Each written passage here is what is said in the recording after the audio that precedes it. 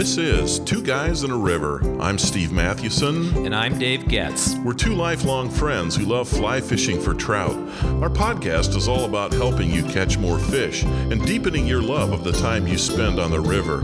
We are Two Guys in a River. For the love of fly fishing.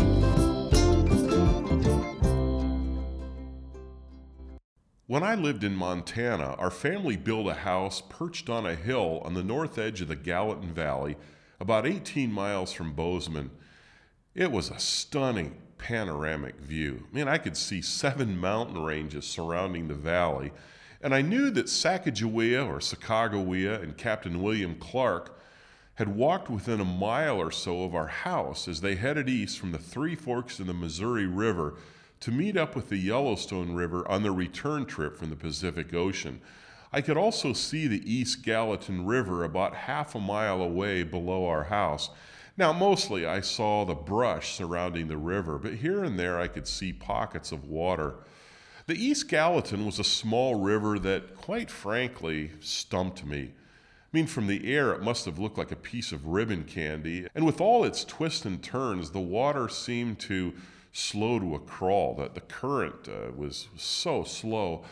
The surface was glassy, and that meant the fish were spooky, and I always preferred to drive to the main Gallatin a few miles away, or to the Madison or the Yellowstone River. But one September day, I finally had a fine day on that river. It's one that was etched in my memory, and that's what we're going to talk about today. One fine day on the East Gallatin River, and maybe there's something that you can relate to or something that will just inspire you to get out there and maybe even try a river that's been a little bit frustrating.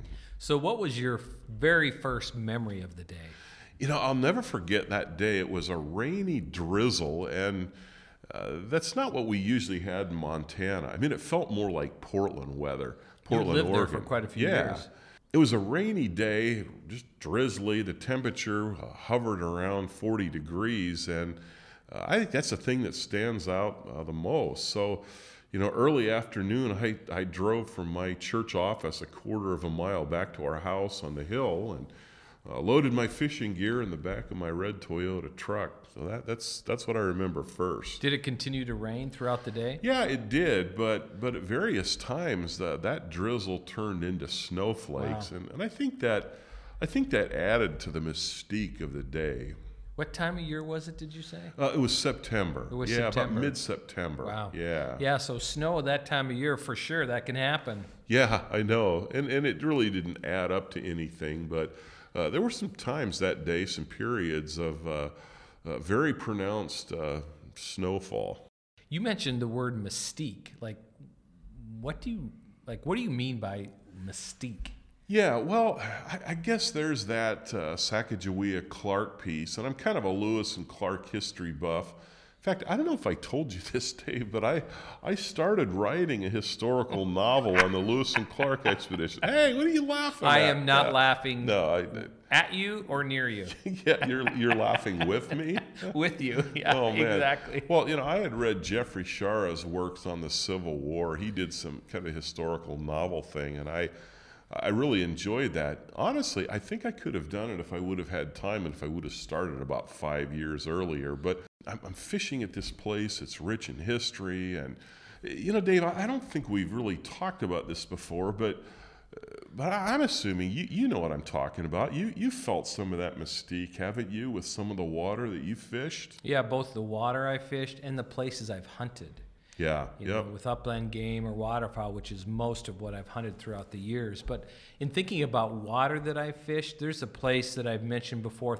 I think we've even done one fine day at Harrison Flats. Right, yep. Which is a small lake in the Collegiate Peaks Wilderness. And it is just, it's just a hike to get there. It's just a lot of work to get there. And there's actually no map when you go to the trailhead. It doesn't, Wow. It doesn't even say Harrison Flats 4.5 miles away. It says another lake. There's a mystery to finding it There's as well a as a mystery mystique. to finding it, yeah. But it sits beneath the Three Apostles, which are the Continental Divide. They're part of the Continental Divide, and it's above the timberline. So one thing I love about the lake is that you can cast for all day and not worry about your back cast.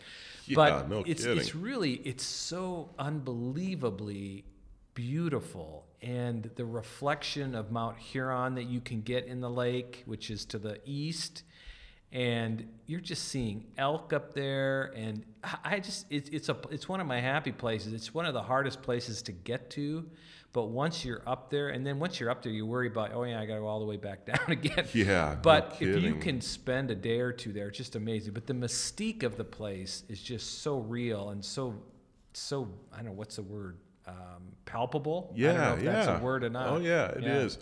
You know, that might be a good podcast topic sometime, just thinking about the mystique of the rivers we fish. And that wasn't the point to focus on that today, but I think that's one of the ingredients for a fine day on the river, where you're fishing something that you can kind of feel it. There's that palpable sense of I guess that can come from any number of things. It's almost an otherworldly dimension. I think about that when we did One Fine Day at Quake Lake. You know, Quake Lake had that same kind of mystique. Oh, it really did. It really did. All right, we're talking about One Fine Day in the East Gallatin River, but before we continue, here's a brief word about our sponsor, Dr. Squatch Soap Company. We recently heard from a listener about a great use for Dr. Squatch soap. Besides using it in the shower? Yes, this All is right. in addition to grabbing it when you're in the shower. So this friend is a guide, and he told us he's planning, think of this, to put a bar of pine tar, which is one of the types of soap that you can buy with Dr. Squatch. So the pine tar soap, he's going to put one of those in his clothes drawer so his hunting clothes smell like pine. Oh, that's brilliant. That's brilliant. So here's the secondary use of Dr. Squatch soap. Yeah. Oh, man, that's a lot better than the skunk scent I used to use when I bow hunted for white-tailed deer. That's a great idea. The smell of these bars of soap really is something. I'm a fan of the pine tar bar, but I really like the smell of the bay rum, the cedar citrus, and the nautical sage. And I really like the spearmint basil as well. So go to drsquatch.com, fill up your shopping cart with some bars of soap, some shampoo, maybe even some beard oil. My son uses the beard oil. He really likes it. That's awesome. Yeah, he does. Just put in the promo code 2guys and you'll get 20% off. Do it today. drsquatch.com. Well, now back to our discussion about One Fine Day in the East Gallatin River north of Bozeman, Montana. Okay, Steve, so what do you remember first that day when you hit the river?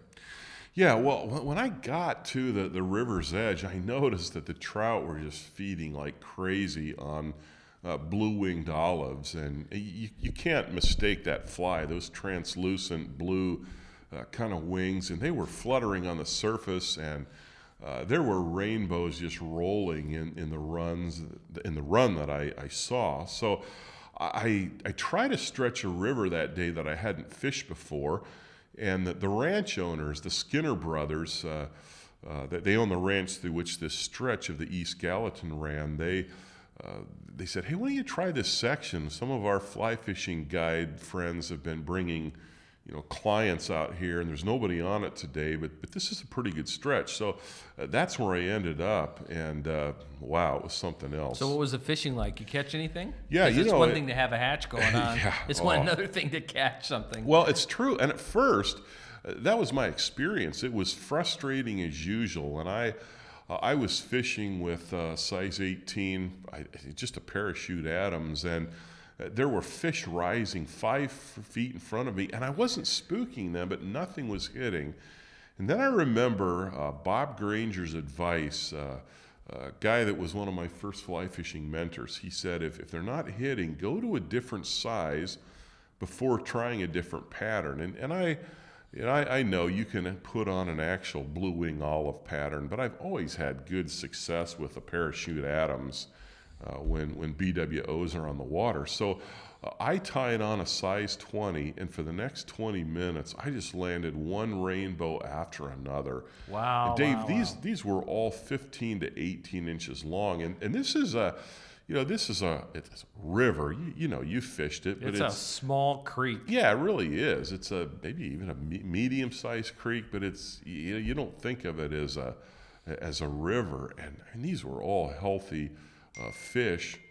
And at one point, it started snowing again. It was all I could do to see my fly. In fact, I even remembered hooking a couple of, foul hooking a couple of trout that they were so close that I could see them rise to the side of my fly. I knew they didn't miss it. They were just going after other BWOs, and Wow. I ended up hooking those. I mean, I had a couple of phenomenal stretches that day. So how did the day end? Well, I had promised my wife that I would be home in time for supper, and then I had a meeting that night. Of course, the problem is this stretch of river was visible from our picture window, perched on that hill about half a mile above it.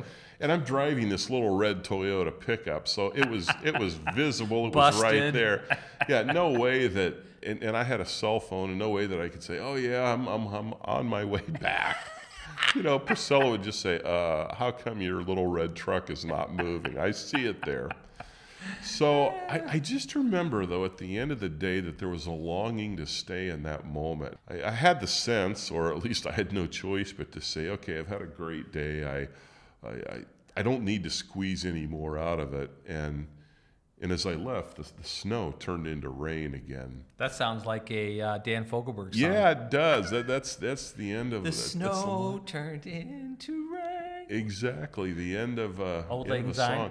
Hey, you know what? I digress, but I was actually at that intersection a few weeks ago. I was in Peoria and actually took a picture of the grocery store where he met his old lover. So what was it? How do you say it? Auld Lang Syne? yeah, he called the song Auld Lang Syne. You know what's funny about that song? I'm really digressing here, but he wrote it at first as a joke on a whim. Some of his friends said, "Hey, wonder if you could write a song based on the overture of 1812." And so that the first line, met my old lover in the grocery store. And then, yeah, as he played around with it, he realized, wow, this is a song that really is going to, touch some people. And then, yeah, at the end of that song, yeah, and the snow turned into rain. And Thank you, Steve. That part. was nice, Steve. Yeah, that was. Hey, But you know it's what? your fault. You got me on that rabbit trail. This song, by the way, he tapped into something that everybody thinks about. Like you leave home and you're in your 40s or 30s, you come back and you meet somebody you dated, right? Yeah. Mm-hmm. Which is probably not a good moment. Okay. Yeah. So back to fly fishing. Well, yeah, I mean, you asked earlier about the mystique of that day, and I suppose part of it is that I never did have a day quite like it again on that stretch of river. I mean, the conditions were perfect. I'd say not only for catching fish, but just the whole ambiance, just the light, and yeah, I fished it and caught fish on it, in the 3 years after that before I moved away. But it really was a moment when everything came together in one beautiful day, and often I return to that moment in my mind.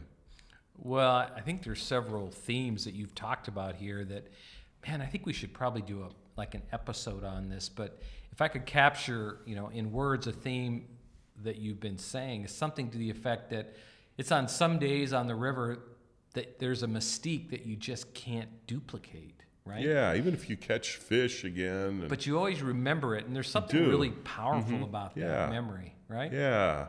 You and I have fished the East Gallatin with our friend Dave Cumling. I remember we were fishing tricos. Remember that? There was a trico hatch. I remember going that on. day because you did well. I did not. That was one of those strange days on that river where Yeah. I just hit it right. But You had their number. Yeah. But there was no mystique on that day. It was just a kind of your regular. Yeah, I mean, it was a great day on the East Gallatin, but it didn't have that kind of mystique that you're talking about. Yeah. So that's just one of the great gifts of fly fishing. Oh, it It's sure why is. I fly fish. Absolutely. Some days just have a mystique that burns that burns into your memory and just keeps you longing to fly fish. So, and in the words of Norman McLean, haunted by waters. Oh, so true. Yeah. It's time for great stuff from our listeners. And whether there's mystique or not here, here's a couple good comments on what to wear when you wade. That doesn't sound like mystique, does it? Seems pretty tactical. Yeah, that's right. It is. Hey, this is Jim's response. He said, when it's hot enough in the summertime, I'll wear nylon pants with wading boots. And I love felt, but I've switched to rubber with metal studs. And of course, we all know that's good for the environment. Yellowstone National Park now, no more felt in your boots. Anyway, Jim goes on to say, early spring and fall, I've gotten by surprisingly well wearing the same with mid to expedition weight long johns underneath. You'd be surprised. Wool socks always complete my outfit no matter what the temperature. So those light wool pants and some mid to expedition weight long johns, and you're good to go. Yeah, that's great. And then JC replied and said, you can't store your wallet, car keys, and cell phone in your pants pockets if you are wet wading. True that. Yeah, true that. It is. He goes on and says, no, you shouldn't, not can't, take wallet, keys, and phone in pants when wet wading. But as someone who has slid in while so equipped, it is possible. Does that remind you of anybody, Dave, sliding maybe in? Maybe it does. Maybe it doesn't. Oh, man. Final thing he says is I still use a vest when wading wet now. And I do that, too. Yeah. I just put, whether you have a vest or a satchel or whatever, just put your stuff in, in freezer bags and, yeah, stuff them into your vest or into your satchel. Absolutely. Well, that's going to do it for today. We'd like to hear about a fine day you've had on the river. Please tell us by commenting on this podcast link at twoguysinaRiver.com what made your fine day so memorable or satisfying, or maybe a day when you kind of sense that mystique. Thank you for referring our podcast, whether you forward on our email alerts or just mention it to your fly fishing club or TU chapter or to other people. That is how we have grown, and man, we're so grateful for that. And also keep sending us ideas for podcast episodes. We have used pretty much every one of them, and we have others that we plan or have planned in the future, so keep sending those our way. Also, as we always mentioned, you can still purchase our book, The Fly Fisher's Book of Lists. Life is short, catch more fish. You can do so on Amazon. Well, thanks again for listening. I'm Steve Mathewson. And I'm Dave Getz. Until next time, we are Two Guys in a River. For the love of fly fishing.